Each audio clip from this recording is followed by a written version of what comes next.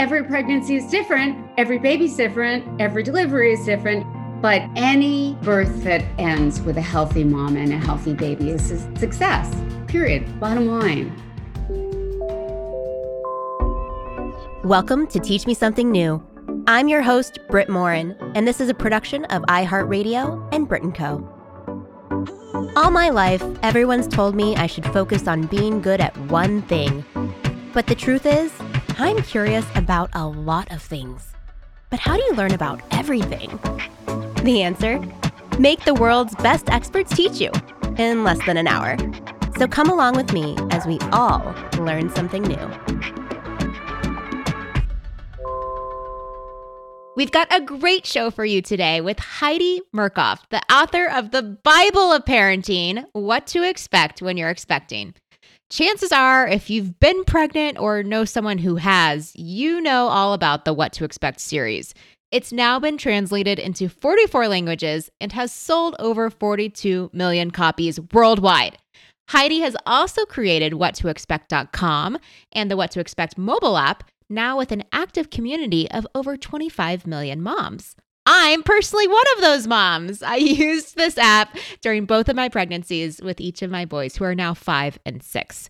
So it's no surprise that Heidi's mission in life is to help parents know what to expect every step of the way, and who better to teach us all about the tips and tricks for getting pregnant, having a smooth 9 months while pregnant, and most importantly, combating everything that happens post-pregnancy. It's Pregnancy 101, and as someone who might not yet be done with having babies, I can't wait to take notes.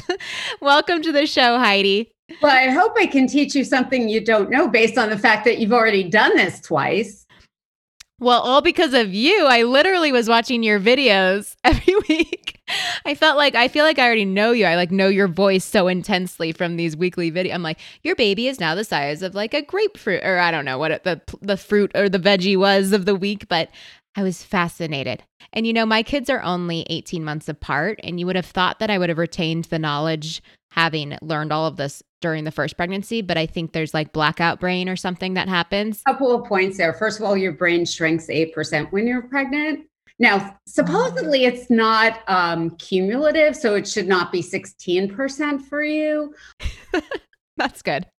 32% if you're on your fourth kid, but it's supposed to plump back up after pregnancy. So that's number one. And number two is every pregnancy is different. Every baby's different. Every delivery is different, even for the same mom. So therefore, what you expected the first time might not play out the second time.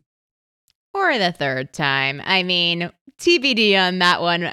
We are like in that phase where like, it was just COVID. That was really scary.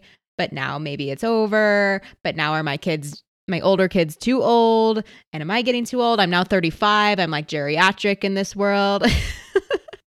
So I don't know. We're figuring it out. But now I've lost all knowledge of pregnancy. So honestly, I think you can teach me new things because I've truly blacked it all out.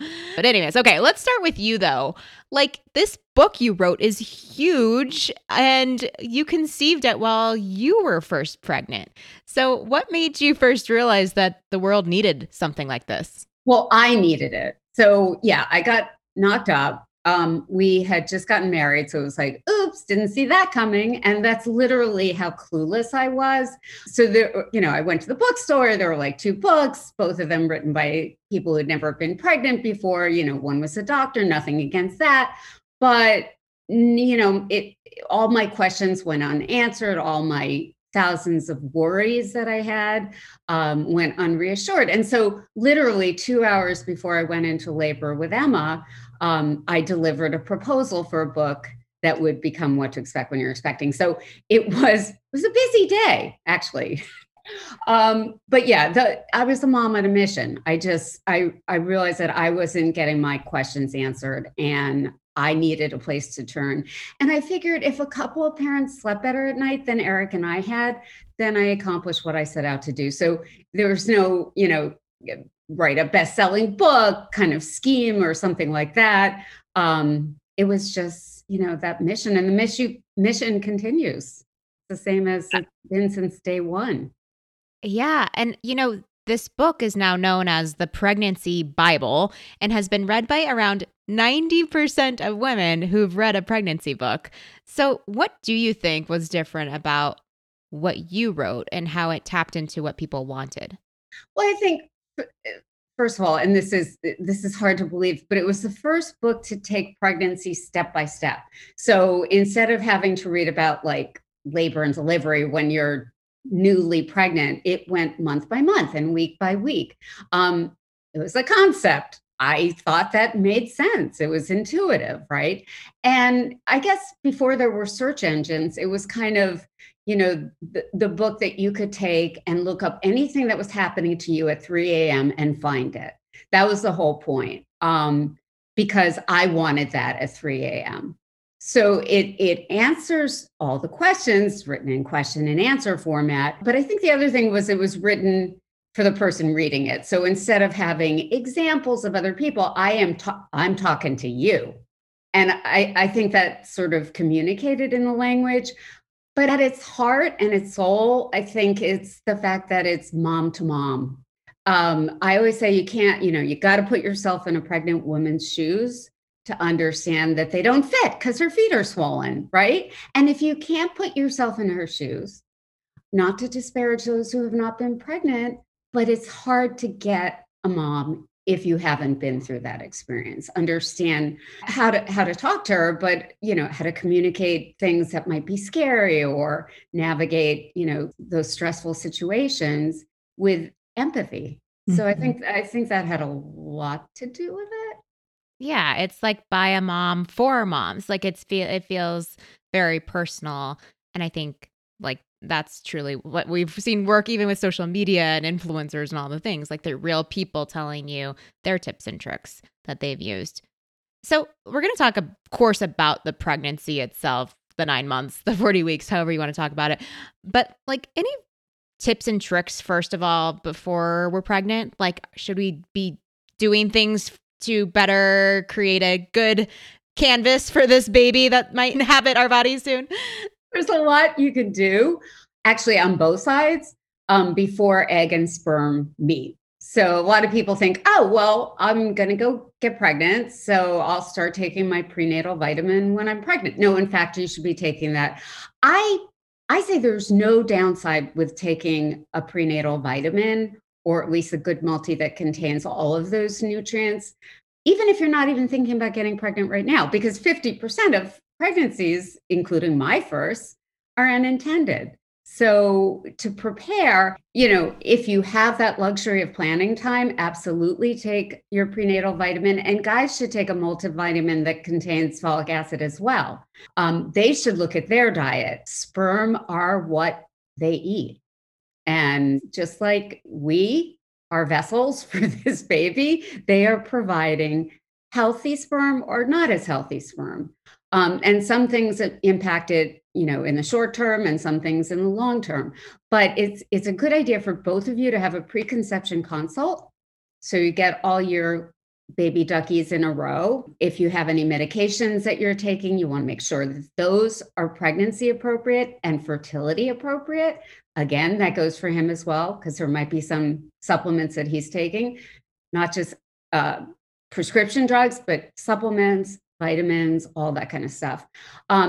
If he's overweight, he should lose some weight because fat cells are comprised of mostly estrogen. Estrogen is, for a woman, it sounds great to have lots of estrogen if you're trying to reproduce. In fact, too much estrogen throws off your balance of hormones.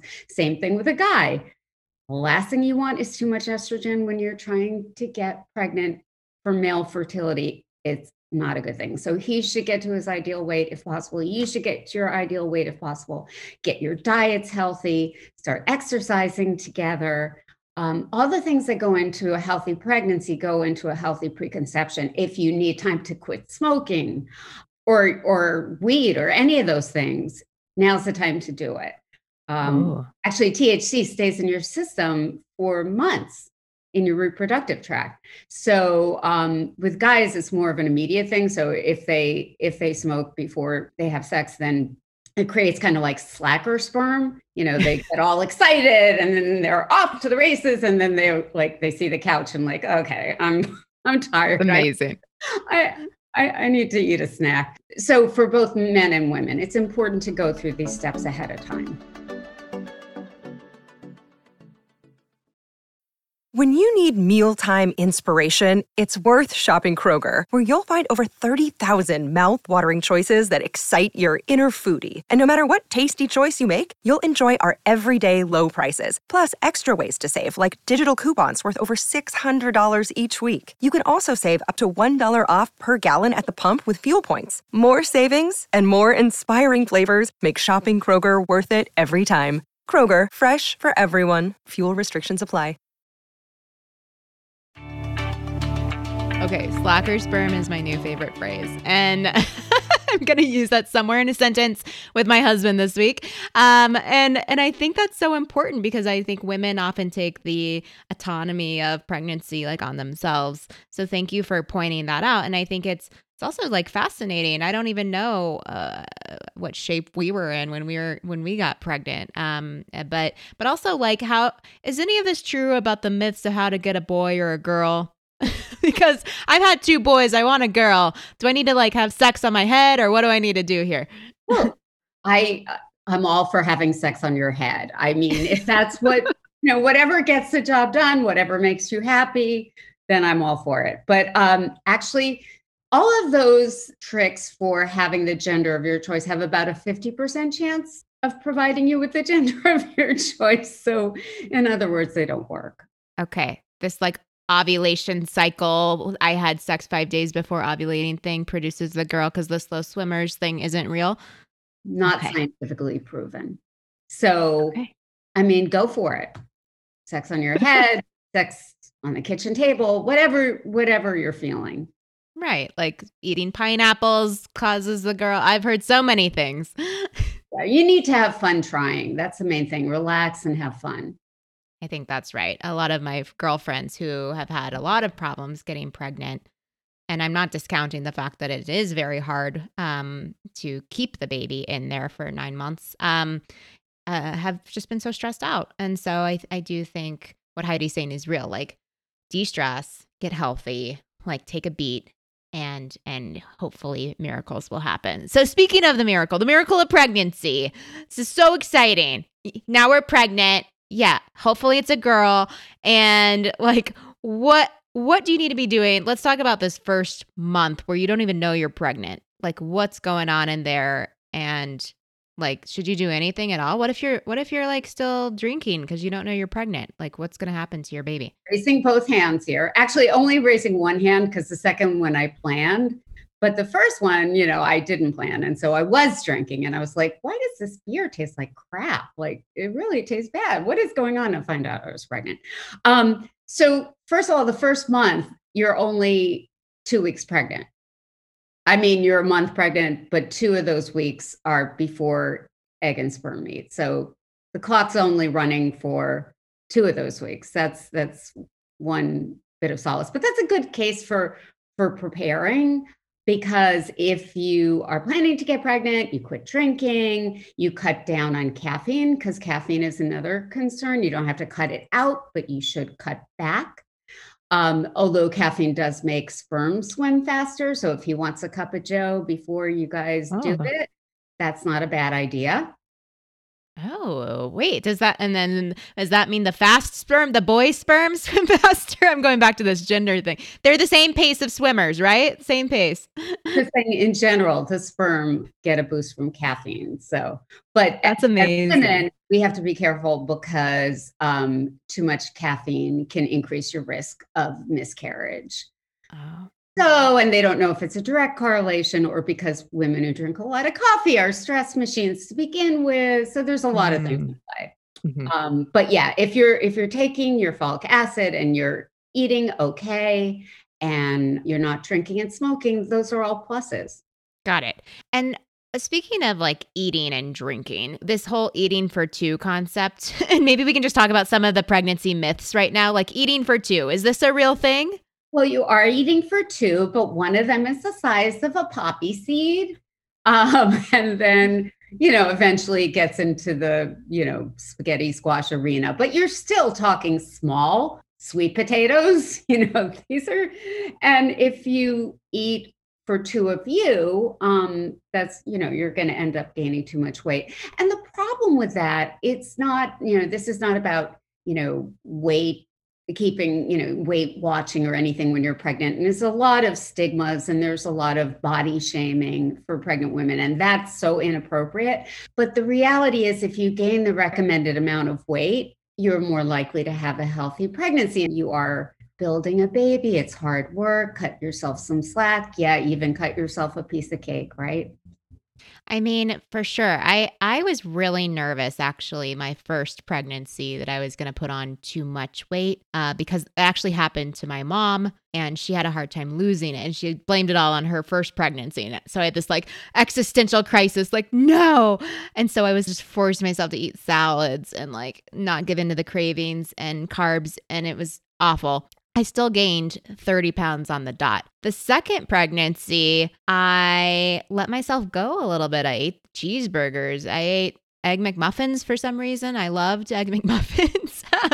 And I ate the cake and, I still ate I ate healthy foods, but I definitely splurged. I gained exactly 30 pounds. And I think like, at least for me, my body just likes to gain 30 pounds when I'm pregnant. And that was okay. Your body is very wise. That's a great amount of weight to gain. But in terms of calories, 300 extra a day is the average that you need. So not exactly double what you're used to eating. It may go higher as you get more pregnant in the first trimester. When the baby's the size of a poppy seed, you don't really need to eat more. And if you lose weight, that's not a big deal either because your baby is so small and nutritional needs are really minimal at the beginning.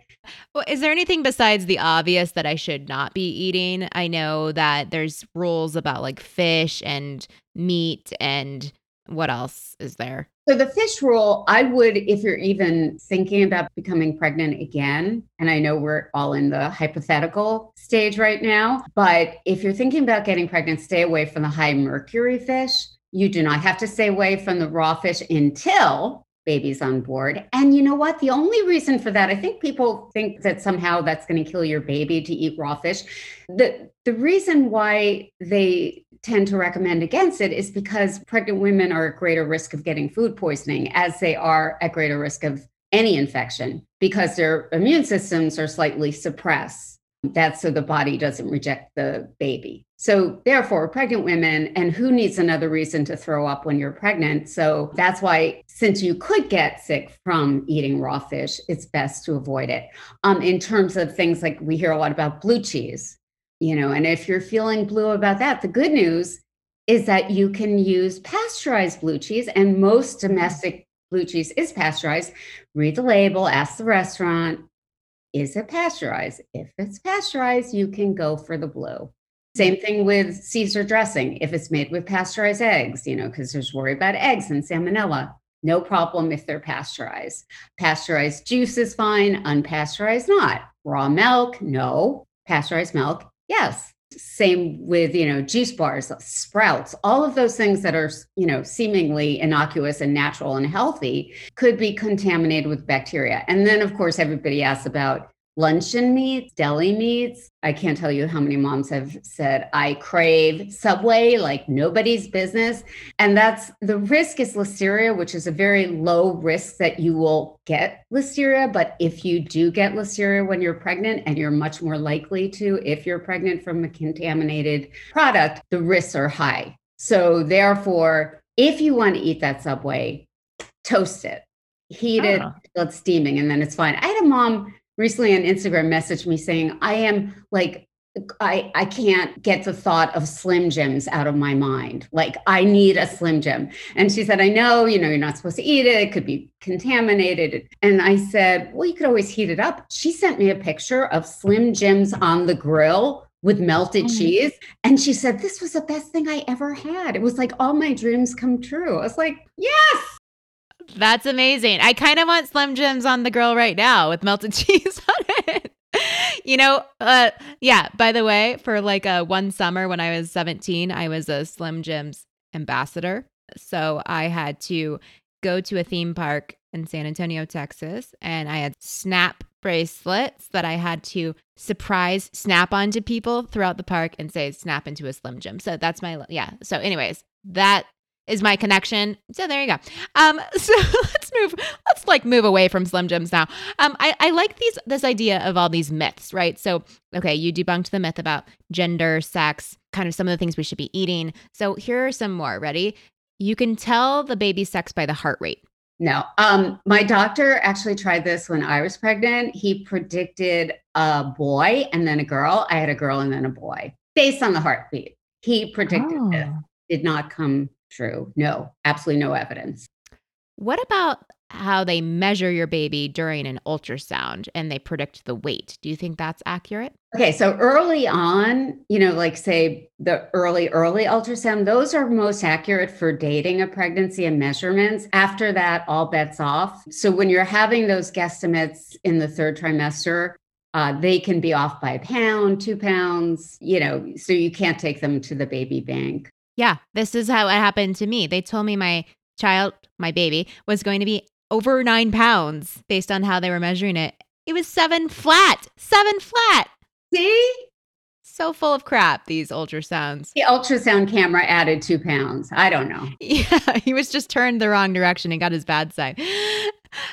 Lifting your arms over your head can cause your baby's umbilical cord to wrap around their neck. Okay, that's a real old school one. That's like your great grandmother's. So yeah, no, that is so not true. Is there anything we do that changes the baby's movement inside of us? Unrelated. The only thing you need to be concerned about with your baby's movement is at 28 weeks, start counting the kicks every day. Before that, they're going to be all over the place. Hiccups don't count, though they're super cute. So count your kicks at 28 weeks. Why count the kicks? Because that way your baby's doing well. So what you do is in a 1 hour period, you lie down because babies are more likely to kick when you're lying down. That's a pattern they continue once they're born. So like you go to sleep, they wake up. So if you're lying down, they are more active. If you are up and moving around, they're lulled to sleep by the movement. So that's why for a kick count, you lie down, have a drink of orange juice to get, the blood sugar going, and you should feel 10 kicks within the first hour. If you don't feel 10 kicks within the first hour, do another hour and call your doctor. If not, because you want to make sure that everything's okay in there. Oh, I never did this. At 28 weeks, Okay. That's when you should start. Oh, well, I'm glad you told me that for potential baby number 3.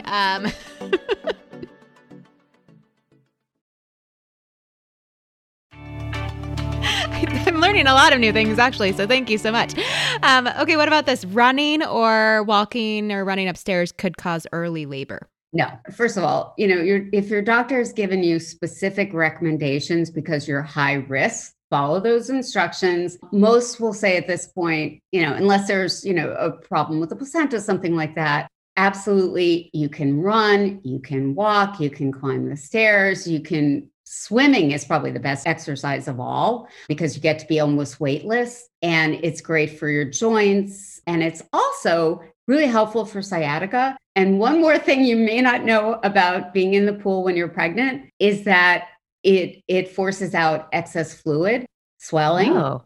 Now, that doesn't mean you're going to pee in the pool, although you might. You're pregnant. Yeah, if anyone has an excuse to pee in the pool, that's you. But at the same time, it helps push out those extra fluids that have accumulated in you. So you'll pee later. Oh my goodness. I never knew this. Yeah, I always knew I liked swimming when I was pregnant, but now I know why. You know what's so crazy to me is just that truly your body knows what it's doing. Like it's like, I like swimming, not in normal non-pregnant life, but when I'm pregnant, I just want to be in water all the time. Or I like cheeseburgers because I'm sure I needed that iron. Like it's like listen to your body. It knows what it's doing. For the most part, yes. And I would say we often don't listen carefully enough. If you're running and you hurt, then you stop running. If you're like doing any kind of workout, if you have pain that doesn't go away and you can't explain that pain, then call the doctor. There's a whole campaign the CDC is running called #HearHer. And it's basically saying moms know their shit when it comes to their body. They know when something hurts, when something doesn't feel right, when something feels like I can't put my finger on it, but something just doesn't feel normal. Because there's so many things that are normal in pregnancy, but if you don't listen to that little voice inside of you, you might miss something. And if your doctor doesn't listen, they might miss something. So that's a good reason to be your own advocate. Totally. I love that. What are the other common questions you get after having done this for so long about pregnancy itself? Oh, the biggest question that I get is it normal? And all the many, many variations of that. So, because you have so many crazy symptoms when you're pregnant, they seem so random, like my nose is bleeding. Well, what's that got to do with being pregnant? Or I'm the spit girl. My mouth is full of saliva all the time. What's up with that? And those are things that are normal if peculiar. You know, your hands, your palms are red or you're itchy on your belly. So most things are normal and some things should get checked out even if they seem normal, because it's always best to play it safe, whether you're pregnant or you're postpartum. But yeah, most moms just want to know, it's okay. This is part of the pregnancy package. Right. And especially when you're on your first, I think there's the fear that like it's not going to be okay. The baby's not okay. I'm doing something wrong. And it's the one thing I've ever done in my life where I have not been able to be in control. I'm such a control freak with my life. And I'm like, I don't know what's going on in there. Like, and you just have to surrender, When you're pregnant as the first time, then you have a baby, and then you really know what it's like to be out of control. Like you cannot control babies. Babies are unpredictable. They're predictable only in being unpredictable. So yes, you're absolutely right. I am a type A plus plus plus, and you do have to relinquish control. I mean, from your eating, like for instance, if you feel like nervous about gaining weight, have to relinquish control of that. You need to gain weight. Your body will tell you, I need to gain weight. So yeah, you can come up with a birth plan, but you cannot engrave it in Sharpie or whatever permanent ink that you want to, because you have no idea. To the best laid plans can go completely out the window depending on how labor progresses or doesn't progress. So you have to give yourself some grace, actually a lot of it, and say, it's okay. It's okay. All of this is good. Keep your eye on the baby prize. For sure. And that's the next part of where I wanted to take this was like giving birth is a whole separate part of this equation. Like my story is I wasn't going into labor. I was doing everything possible. I was walking the stairs, eating the spicy foods, all the myths that you told me are myths. I was doing them just in case to try to get the baby out. Did you have sex? Oh, yeah. I did sex. There's oil. Did you have sex on the stairs while you were walking up the stairs? To not have sex on the stairs, I did drive 45 minutes for a special pregnancy pizza that a place in Walnut Creek, California sells. Yeah, babies come when they're good and ready. But there is prostaglandin in sperm. So in theory, it should work to some extent, but only if conditions are right. Is that like your number one tip for how to get the process going? What I say is if it works, great. And if it doesn't work, still great, right? Because I mean, you're not going to be doing it for a long time anyway. You might as well do it if you can. And as long as your water hasn't broken and your doctor says it's all good, or your midwife, go for it. There's the potential it could help. Raspberry leaf tea actually is what did it for me. So I don't know. You were telling your story. Oh, I know, but I love raspberry leaf. I've never tried that. Well, anyways, I went, nothing was working. They put a thing called a balloon in me to like open the cervix, get the process going. It worked. It was painful as hell. And I got an epidural. Everything was moving. Thought this was going to be good. And then everything just stopped. And he was sunny side up. And so I had to go into a C-section, and I was so bummed. Like I was, but that is what you're talking about. Like you just have to be open to the possibilities, right? To roll with whatever happens. And I can't tell you how many moms have said to me, I feel so cheated by the C-section, or I'm so disappointed, or I feel like I let down my baby, myself, my partner. No, any birth that ends with a healthy mom and a healthy baby is a success, period, bottom line. And so we need to support, it's great to have, as few interventions as possible. So I, for instance, thoroughly endorse having a doula, because doulas actually do help you progress. The research is there to back it up. If you have a doula, you're less likely to have a C-section. Not necessarily in your case, but the potential is there. You're less likely to need an epidural. You're less likely to have other interventions. You're less likely to have postpartum depression. That's just from having a support person with you all the time. And beyond your partner, and your partner's amazing, but it could be your partner's first time too. And that support makes a huge difference, and they help you get in the right position and, for moving the baby along, that kind of thing. But if you try all of the things and you've done everything according to plan and you end up with a C-section, embrace that, embrace your scar, and embrace your baby most of all. Like that's a win. That's a win-win. Oh yeah. I love my scar. My mom came into the room when I had to make this decision, and she turned to my husband and she said, "At least you know your sex life's going to be intact." And I was like, "Mom, what are you doing?"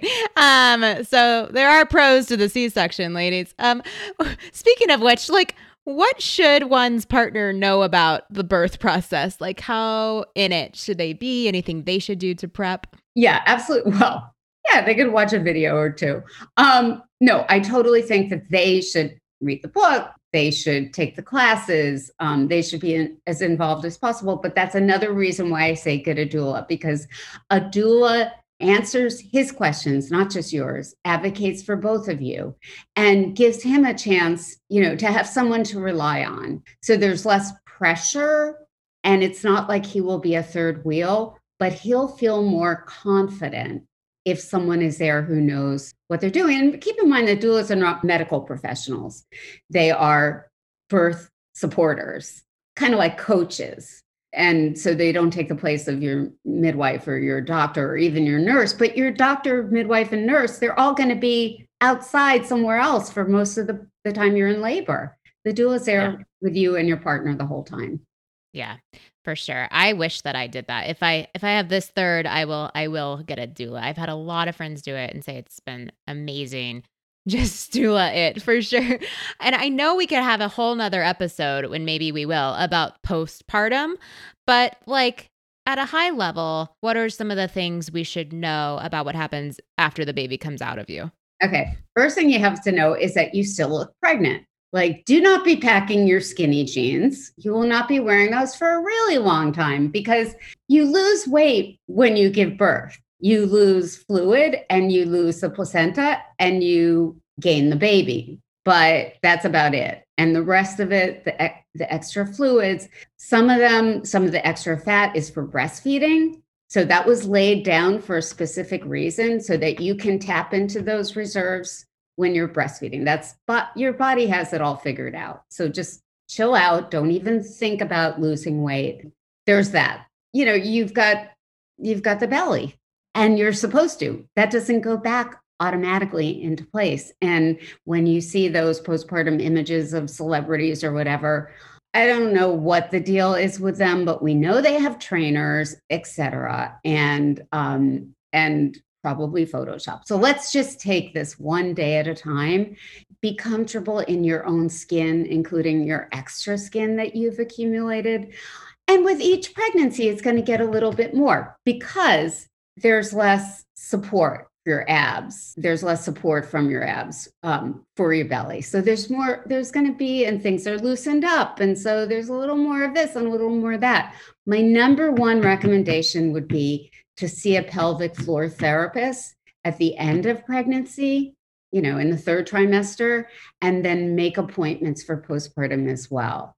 This person is going to help you get ready for labor and delivery, but also is going to help you recover. And I hopefully working on some legislation that will help insurance cover that, because I feel it is that vital that every woman should be able to get a pelvic floor therapist who specifically trained Wait, pregnancy and postpartum.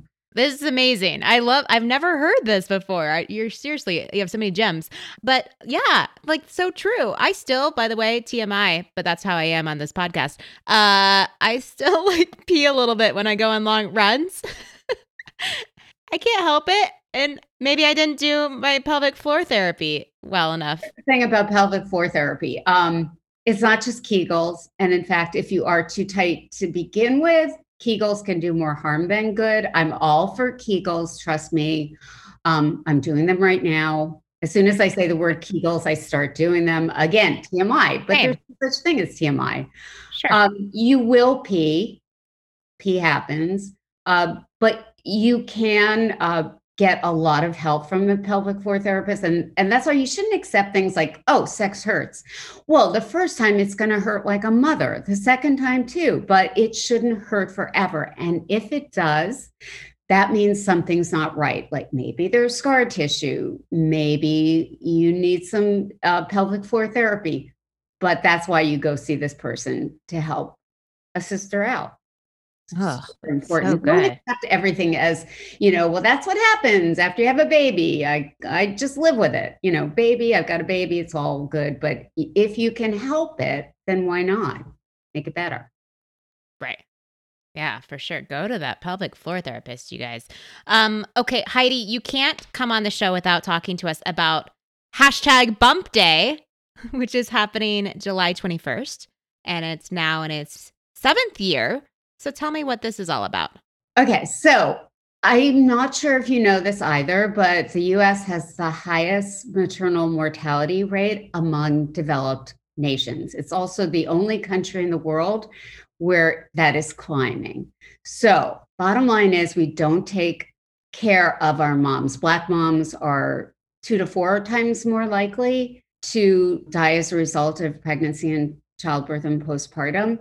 This is about 2/3 of those are preventable with the right care. We're not providing that care, that level of care. And that's why we need to change it. Globally, there, of course, in many parts of the world, maternal mortality is even higher. What Bump Day is an opportunity to celebrate beautiful bumps, healthy pregnancies, and raise awareness that every mom, doesn't matter what the color of her skin, where she lives, whether she's in a rural area where there's no hospitals.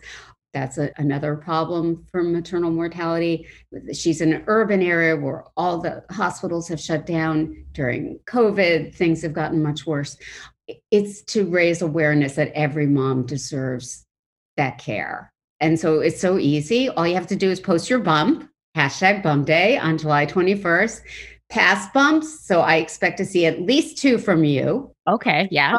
I have to dust off my old Polaroids from back in the day, the 2 pregnancy shots I have. But your mom, your sisters, your friends, everybody, just spread the word and save a life. That's so beautiful. Thank you for all that you do to support legislation around parenting, pregnancy, things like Bump Day, maternal mortality. I honestly don't know that everyone really understands the extent of your work in this field. And I just wanted to thank you and show appreciation and gratitude for that. And also, don't forget military moms. We do, for 9 years, we've partnered with the USO throwing baby showers for military moms. And we've probably celebrated about 30,000 of them, which means I have a 1 hug minimum, no maximum. So that's more thousands of hugs than I can possibly even calculate. Exactly. Well, Heidi, we try to close each week with a task for our listeners. So what would you recommend our listeners try this week that will help them or someone they know feel more confident about being a future parent or mom?